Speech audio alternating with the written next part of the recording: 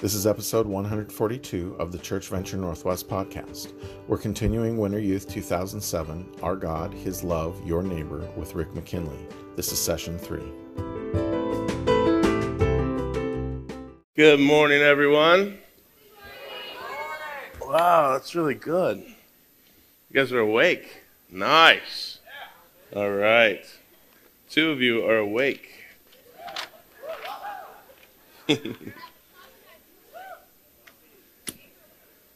Well, first of all, I just want to say that you guys are doing a great job of tracking with what we're talking about up here. It's not, some of it's kind of heavy. It's sort of different than maybe stuff you've heard in the past. And what I love about talking with high school kids is that you guys have all the potential in the world to absorb what God wants you to hear.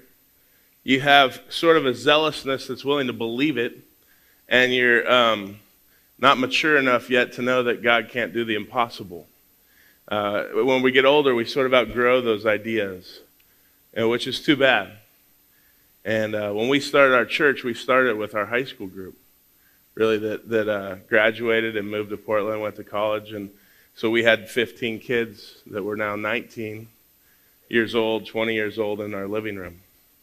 And so I hope that as you are wrestling with these ideas and processing these ideas, that you would do it knowing that God could do anything with you, because He is the God of the impossible, God Almighty, the God who is who He says He will be, and the God who sees your heart. And so I hope that you will always have the courage to dream big dreams and pray huge prayers and attempt great things for God. And as you get older, don't let anybody tell you that's not the way it's supposed to go. Amen? All right, that's all I have to say. Just kidding. Today I want to answer a question. As we've looked at all this, we've looked at Abraham and Moses and David. We've looked at what it looks like to get a picture of God that they got, which is bigger than the God that we normally kind of hold in our minds. And as we saw them get that picture, they responded to God in a very specific way. They feared Him. But it wasn't the kind of fear where they expected God to kill them. They feared Him and knew He was good. And so it was a fear that produced safety. It was a fear that produced trust. It was a fear that kept them from sinning. And ultimately, it was a fear in which they understood that God absolutely loved them, and they were able to live a very just life. What I want to answer the question now is, if you and I were to take God up on that, if we embrace this big picture of Him and we live our lives in fear of Him, fear in the best possible sense of the word, then what happens to us? What happens to us? When you look at the life of Abraham, I think so many times when we talk about these Bible characters and we turn them into heroes, and in a lot of senses they are, but in a lot of senses they're just like you and I. They're very fallible people. They got lots of issues. They make stupid choices. They make huge mistakes. They have sin in their lives. And so we kind of look at them and we think these people are sort of other than us. They're anti-human. They're like aliens from another planet, and they just were able to do everything God told them to do. But the raw kind of reality of it is they're just like you and me. When God comes to Abraham, Abraham's old. He probably was heading towards retirement. He really wasn't expecting that his whole life would get redefined in his later years. And not only that, but he was the kind of guy who he was afraid oftentimes. He was insecure. On 2 occasions, they go into this other country as they're traveling around to essentially see the land that God gives them. And there's a king in this country, and he turns to his wife, the wife who will bring Isaac into the world, the promised child. And he says, when we go into this country, do me a favor. Could you tell him you're my sister? So that way he doesn't kill me? Because he'll really want you for his wife. So he goes in there and he essentially says, yeah, she's not my wife. You can have her. I don't know if you're married women, But that's not a good thing, right? If your husband goes, hey, when we go to this party, tell everybody you're my sister, okay? Because I don't want them to whatever, it's sort of the psycho thing. And yet in the midst of it, Abraham is still loved by God, is still embraced by God, is still used by God. And something deep in the core of his character was being shaped by God. As he related to this God who would come and speak to him, as he learned what it meant to fall down before him and yet be safe and be himself, there was this inner working thing that was happening to his heart, and God was changing him.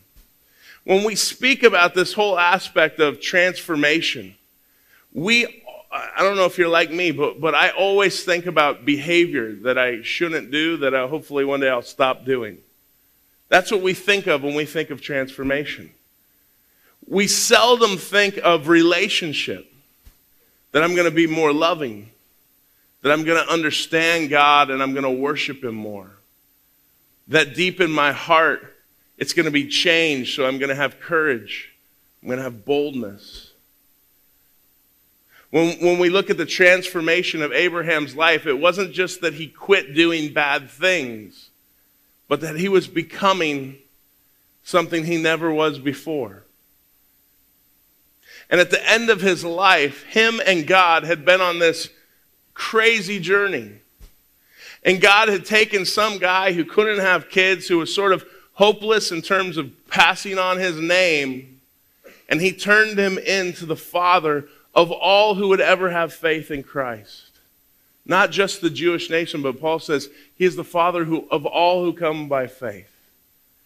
And if you think about 2,000 plus years of people coming to know Christ, and hundreds of years prior to that, as the nation of Israel came to be, then God could honestly say to Abraham, look at the stars and see if you could count them. That's how numerous your descendants will be. And God and Abraham on this journey had built a relationship that absolutely changed who Abraham was. And it wasn't that he just quit doing bad things, but it was that he was becoming intimate with this God, and his heart was being transformed by it. And if you look with me at Isaiah chapter 41,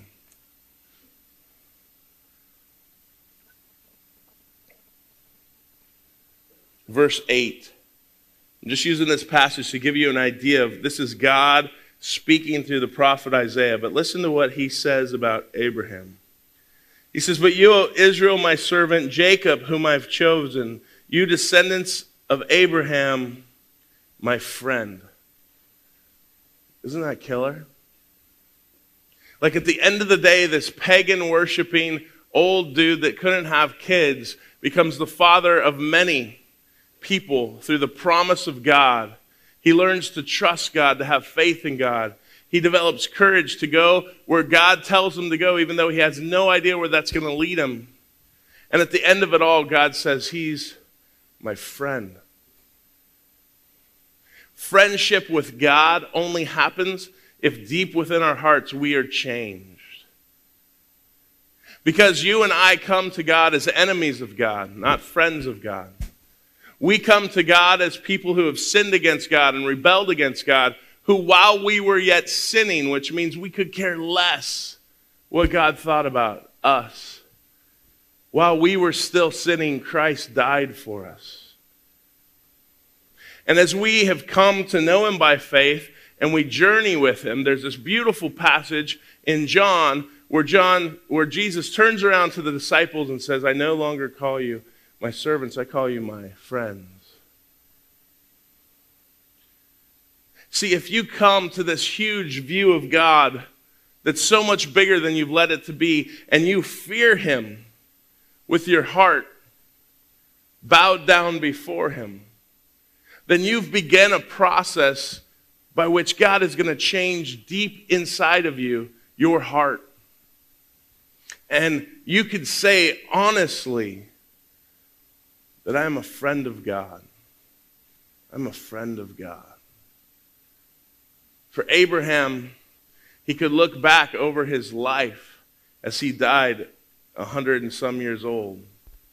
And you can see God show up time and time and time again. You can see all of his mistakes that he's made and God's grace and forgiveness in his life. And God wasn't looking for Abraham to become just a moral person so he could say, look at how good Abraham's behavior is. God was looking for Abraham to become his friend, to learn to trust, to love, to respect, to be about what God was about. And he became his friend. Friends are a big part of high school. Friends are sort of the part of high school. You've entered into this big nebulous thing called adolescence. And so you leave your parents, so to speak, and that's not where your primary identity is coming from anymore. When you decide how you're going to dress, you don't go into dad's closet, right? And go, wow, this is cool. Not cool really at all, but members only jackets, awesome, right? 80s, that was so, and if you're wearing one of those, I'm so sorry that I made the joke because they're really cool.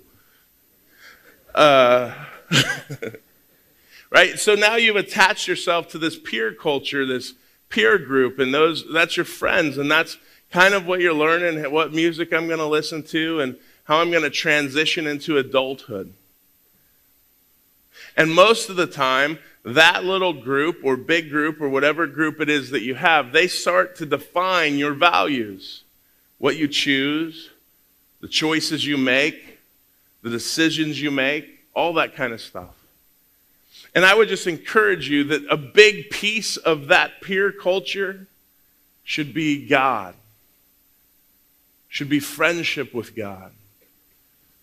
That God should be directing your values. God should be directing your choices.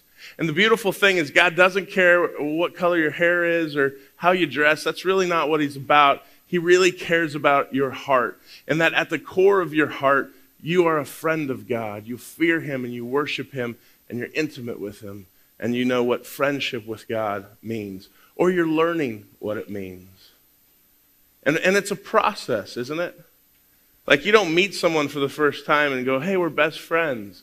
Well, some of you girls do, but you need to, it's probably not that deep, right? Let's get jewelry and we'll share it and we'll have a little heart. I'll have half, you have half, oh, right? But the friends that are going to be there for you, the friends that are going to call when you're sick, care about you when home life's not going good, those kinds of friends, they take time to develop. And they take time to develop because you're spending time with them. And Abraham, God could say of Abraham, he's my friend because they spent a lot of time hanging out together, doing life together. Abraham spent a lot of time letting God direct his choices and his journey. And when it was all said and done, that was the one friend that was still standing. And if Abraham said, who has had the greatest impact on your life? You'd say, God. God who is my friend. And it's appropriate for you at this point to let your peer culture sort of help shape you, be it kind of the bridge that takes you into adulthood. But it would be an absolute mistake to not have God as the primary friend in the equation. And the tough part about that is for some of you, it means there's other friends that you can't hang out with. Those might be really religious friends, really churchy friends. I know that sounds weird. But if God is going to create in you a heart to love everybody, to love the least of these at your school, and to love perhaps the kids who are in trouble, then he may not be asking you to hang out with the kids who kind of think they're better than everybody else and avoid the world. For others of you, God's saying, well, you're probably going to have to leave some of those kids who are starting to smoke pot or get into drugs or do whatever, because you'll get sucked into it. But the greatest thing that can be said about you years from now is that God would look at you and say, there's my friend. There's my friend. and you become a friend of God because God changes you deep within your heart. That's Abraham. Let's talk about David. David is just raw. I love David. I think he probably had a salty tongue at times. He worked out with the sheep, He was not the guy that was most likely to. And he had a passion for God that was hot and cold. Okay? So he was he was an artist. He wrote poetry. He wrote music. And he was hot at times. And it was all God. And then he was cold at times, and it was all David.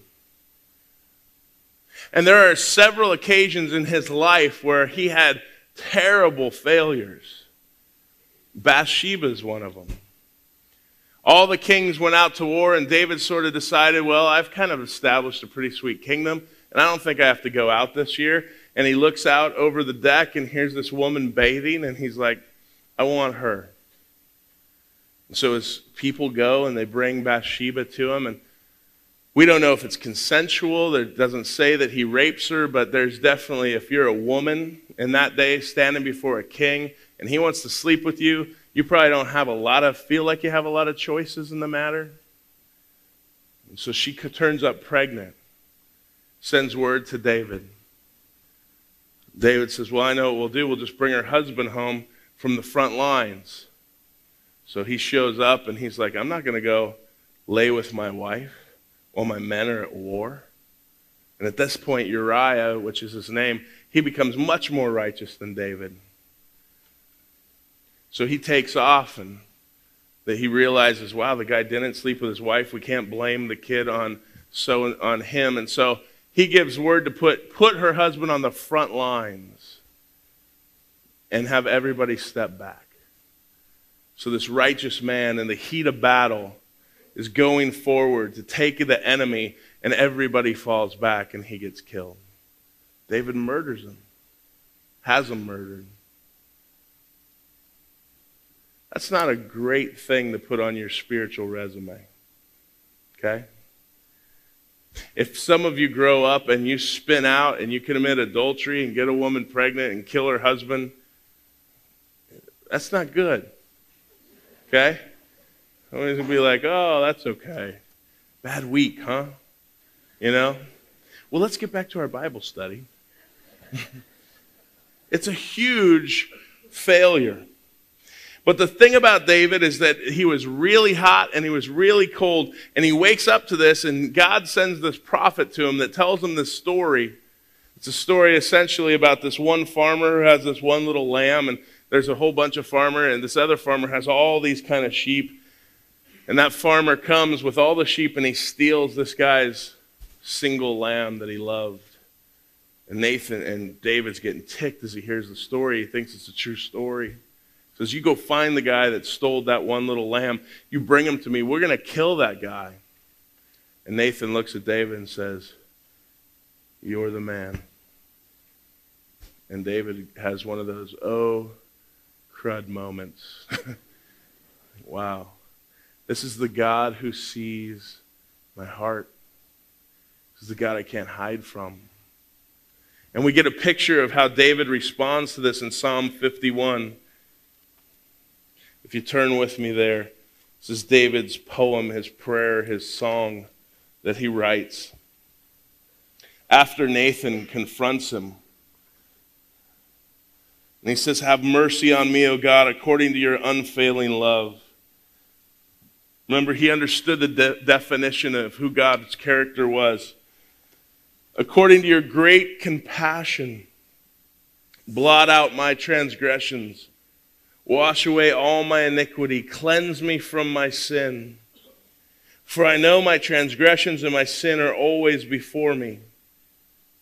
Against you only have I sinned. Now he's killed a guy. He's gotten Bathsheba pregnant. She's lost her husband. She's going to lose her child. The child dies at birth. And David says, against you only have I sinned. God had consumed such a big piece of his life. And it's not that he didn't know that he hurt these people, But he understood that this mighty God whom he feared, he had just gone face to face with, and he sinned against him in the biggest way. I have sinned and done evil in your sight, so that you are proved right when you speak and justified when you judge. Surely I was sinful at birth, sinful from the time my mother conceived me. Surely you desire truth in my inner parts. Teach me wisdom in the inmost place. David's life is a life where he worships God passionately. He makes huge mistakes. He has all kinds of pain and turmoil within his own family. And you kind of sit there at the end of it all and you just go, here's a guy who understood who God was. He feared God. There's no question about it. And yet he still had all these major screw-ups in his life.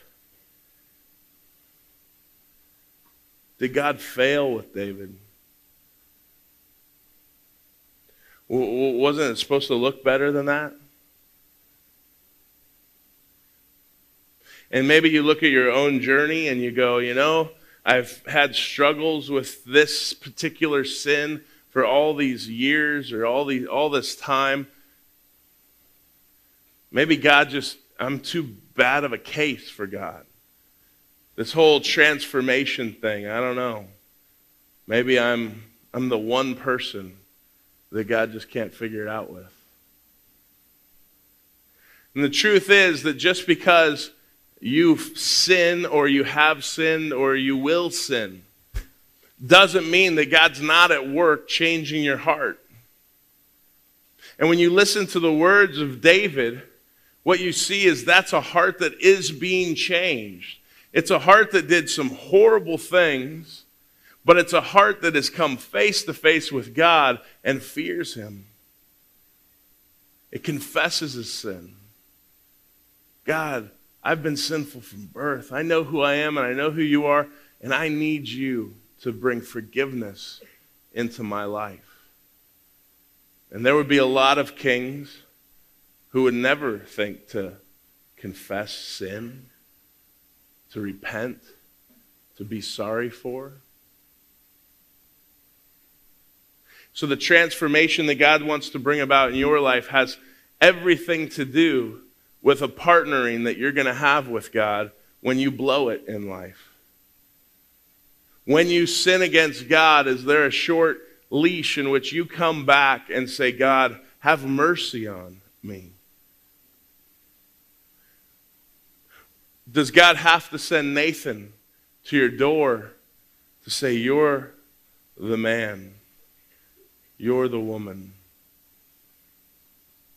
Are you practicing a rhythm of repentance in your life that says, yeah, I know I'm going to blow it because I'm not going to be perfect, but in the fear of the Lord, when I do sin, I want to get right with God very quickly.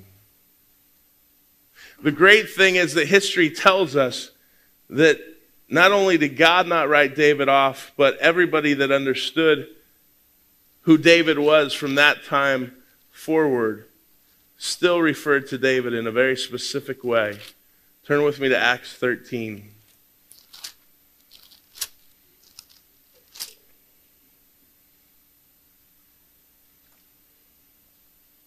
Acts 13:22. Just to get a picture of how they're still talking about David so many years after he's been gone. After removing Saul, he made David their king. He testified concerning him, I have found David, the son of Jesse, a man after my own heart, and he will do everything I want him to do. David was still seen through the history books as a man after God's own heart. Not a man of perfection, not a man without failure, but a man after God's own heart. And I hope that gives you some hope, like it gives me some hope. We're really good at figuring out what we suck at, right? We know what our weaknesses are. We know what we're bad at. Many times we're hypercritical of ourselves, and we sit around and judge ourselves, and we judge ourselves by the way everybody else is. I'm not like that guy. I can't do what they do. We judge ourselves by the way media kind of portrays people. So most of you in this room are pretty much aware of your sin, of your shortcomings, of where your screw-ups are. When you're not, there's a whole bunch of people around to let you know. So it's not like you need me to tell you. But what I want you to hear is that God cares about that. God hates sin. And that God provided a way out of sin through his Son. So that through the blood of Christ you can be forgiven. And when God sees you, he doesn't just see your sin. He sees all the beauty that he's created in you. He sees the Spirit at work and all the potential that's there for you to become his friend, for you to become like Jesus. He doesn't show up with a list of things that you're not. That's the accuser. That's Satan. He comes in to tell you how bad you suck. Okay? God shows up to say, you're the man. You're the woman. Now what are you going to do with it? Receive my mercy. Receive my grace. Let me forgive you. So that we once again can walk as two friends on this road to transformation. So I want you to have hope. Acts chapter 13 doesn't say David had a good start and then he became a blow-it. Right?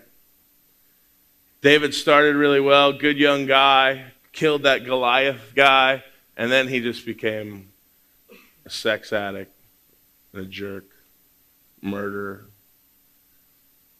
No, it says David was still a man after God's own heart, despite all his failings.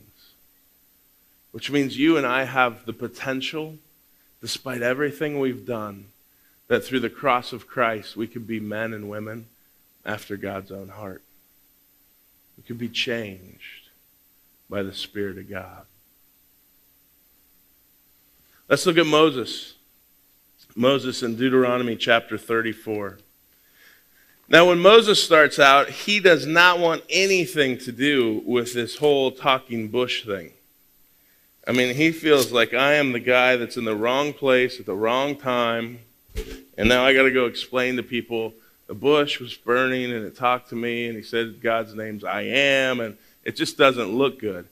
In fact, he argues with God. I can't talk. I'm not good at speaking.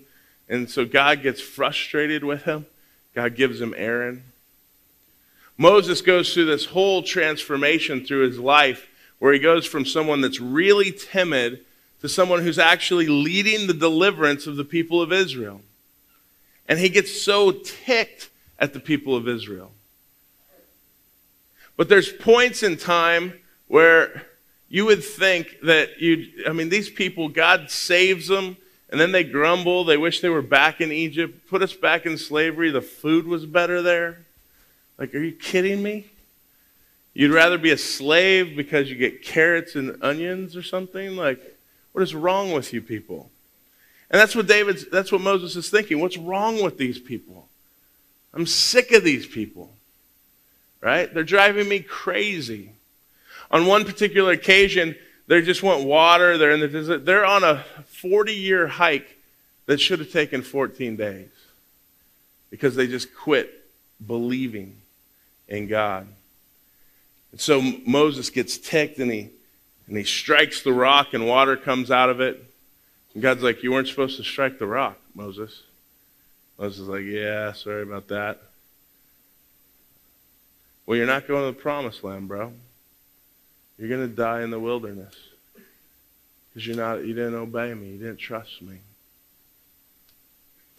So him and God have this really peculiar relationship where you would think Moses would be go, well, then kill me now, dude. Like, what are we doing? We're out in the wilderness here. We're out in the desert. And if I'm not entering the promised land, just wipe me out. And there comes this particular point where God says, Moses, look out. These people are driving me crazy. God says, I'm going to kill these people. And if I was Moses, I'd be like, finally, let's do this thing. They're right here. Let's go. We'll start over.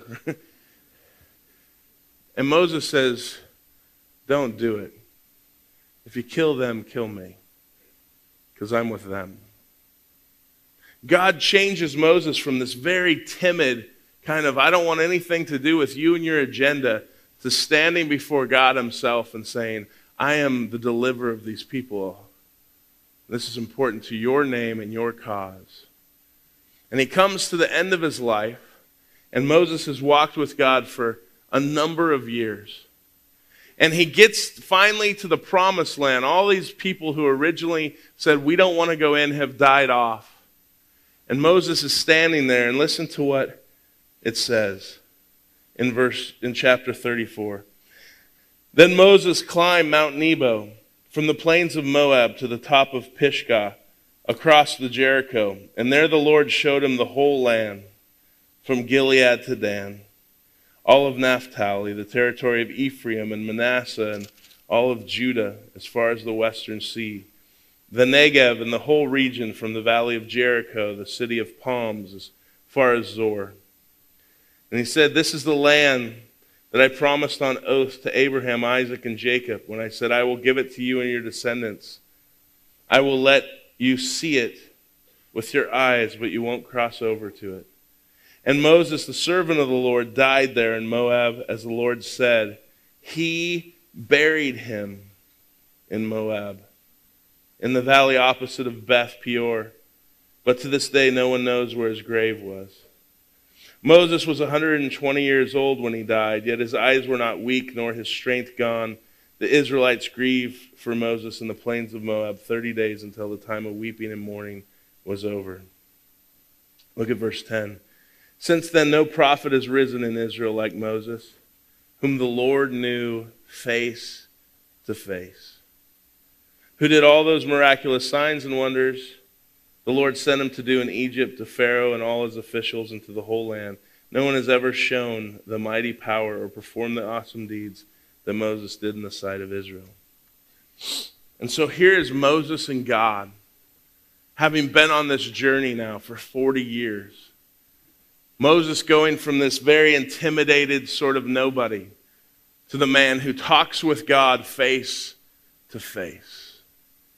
And God does his funeral. Oftentimes we ask the question, who do you want to speak at your funeral? Who do you want to do the service? God did Moses's. That's fairly impressive. Right? He buries him. And I don't think it was just like a thump, right? It's a tender picture. It's a picture of this compassionate God who has loved him, this life that has been transformed by him, this God that has talked with his servant Moses face to face. Face to face. Radical transformation. When we get a big picture of God and we fear him with our lives. Not perfect lives. Not just moral religious people, but intimate relational transformation. Abraham, the friend of God. David, the man after God's own heart. Moses, who he talked with face to face. And then there's you and I, right? And we come to this story on the other side of the cross, and God has died in our place and rose again. And if you're a Christ follower, he has sent his Spirit to live in your life. And we look at guys like Moses and we think, well, man, it doesn't get better than that, does it? Does it get better than Moses, face to face with God? Well, when Moses would talk with God face to face, and he'd come off the mountain, the people would say, cover your face.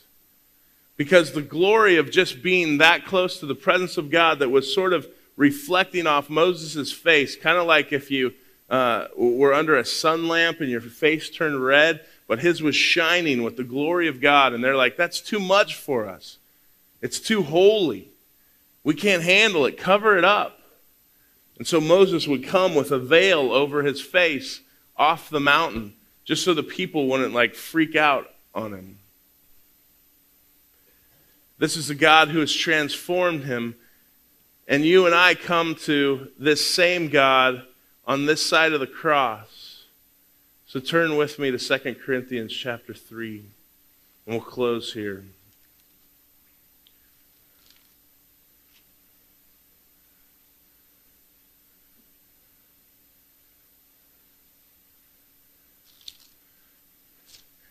My 2 Corinthians chapter 3 page is missing. My kids are going to pay dearly for that. Thanks, bro. That's the first time that has ever happened. I'm just like, huh. And I could have been super sly, and I could have been, why don't we just have someone read that? But no, it's missing. And he doesn't even have 2 Corinthians in his Bible. I'm just kidding.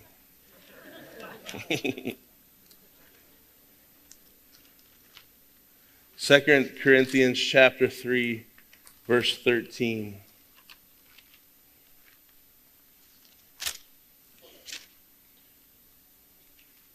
Here's what it says as soon as I get there. Any minute. Therefore, having such a hope, we use great boldness in our speech, and we are not like Moses, who used to put a veil over his face, so that the sons of Israel would not look intently at the end of what was fading away. But their minds were hardened, for until the very day of the reading of the Old Covenant, the same veil remains unlifted because it's removed in Christ. But to this day, whenever Moses is read, a veil lies over their heart. But whenever a person turns to the Lord, the veil is taken away. Now the Lord is the Spirit, and where the Spirit of the Lord is, there is liberty. And we all, with unveiled faces, beholding as in a mirror the glory of the Lord, are being transformed into the same image from glory to glory, just as from the Lord, the Spirit. That is a huge statement. Paul is saying that you and I, as we have come to Christ and the Spirit of God lives within us, all come to God with an unveiled face. We can take the glory. He's transformed us in such a way that when God looks down on you, he doesn't just see your sin, he sees the righteousness of Christ. And so when the glory of God shows up, you belong there. And so we all, with unveiled faces, beholding the glory as in a mirror, reflecting from Christ to us, are being transformed into his likeness. That you and I that come to this big God with this huge definition to his character and his name, whose name is Jesus. He is doing a deep inner work in our lives as we fear him and know him. To be a friend of God, but to speak with him spirit to spirit. And the change that he's making and wants to make is that you are going to become more and more like Jesus. You're going to be more and more transformed by his Spirit into the image of Christ. And some of you are sitting there going, okay, is that going to be a bummer though? Right? I mean, that sort of sounds blasphemous to ask, but some of you are thinking it. Does that mean that I got to dress differently? That I got to wear like some tunic thing? And like, what is it? What is the image of Christ? It means that Abraham still got to be Abraham. And Moses still got to be Moses. And David was still David, for bad and for good. And you still get to be you. Your personality, your gifts, the things you're good at, your tastes, the things you like, your affections. But all those things are going to be part of what God creates to radiate his beauty and his glory through your life. So your passion for music becomes something that Christ gets seen through. And it doesn't mean that you only have to sing Jesus songs. but the glory of the Lord could be seen in your gifts. It means that the way that you are right now and your personality and stuff, that's stuff that God wants to redeem and maintain. But he wants you to do things like love, like worship.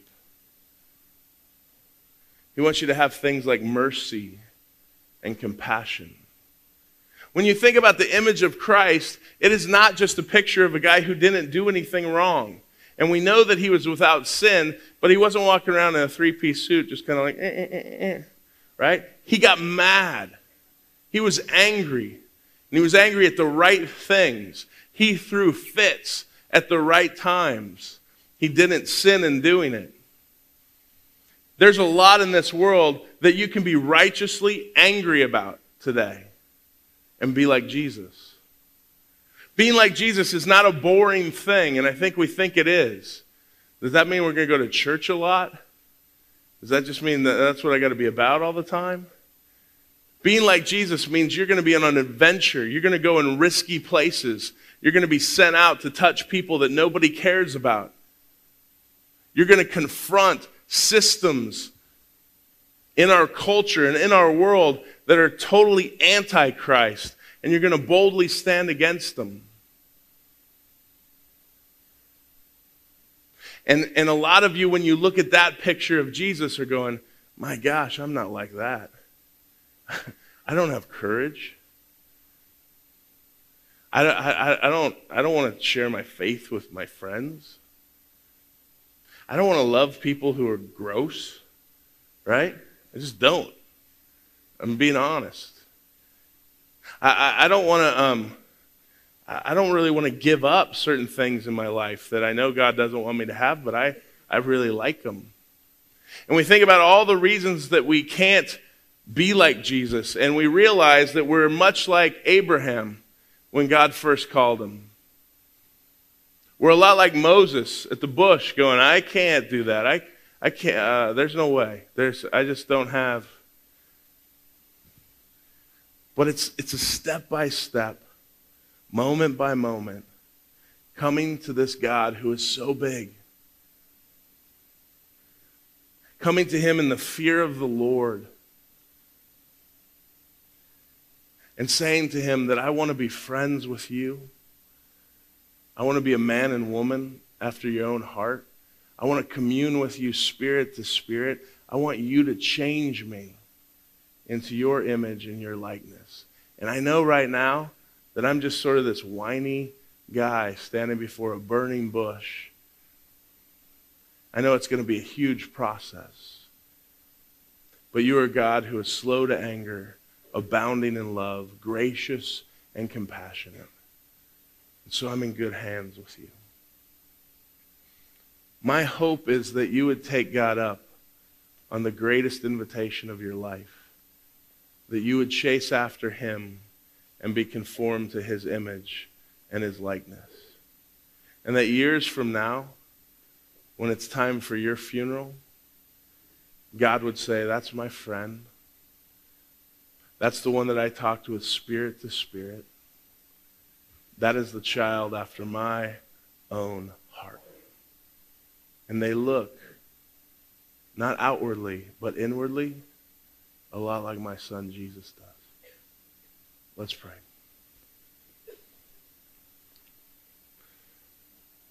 Jesus, we come to you as sinful people, knowing full well what we're not. But you are the big God who can change us as we put our fear in you, that we fear you. My prayer today, God, that as we consider the deep inner work that you're doing in our lives even now, that perhaps we could learn just to pay attention to the fact that you're here, you're present, and you're in us. And that you wouldn't let the world and our friends sort of distract us away from the fact that you're changing us, transforming us into the image of your Son. God, we want to know in a deeper way what friendship with God means. We want to speak to you face to face and behold your glory with unveiled faces. We want to be people that are people after your own heart. Ultimately, we want to be like Jesus. And ultimately, we don't want to be like Jesus. And so would you meet us in this place and invite us to just love you and to worship you, because you're the one that's doing the work within our hearts. And for that, we give you praise and thanks. In Jesus' name, amen.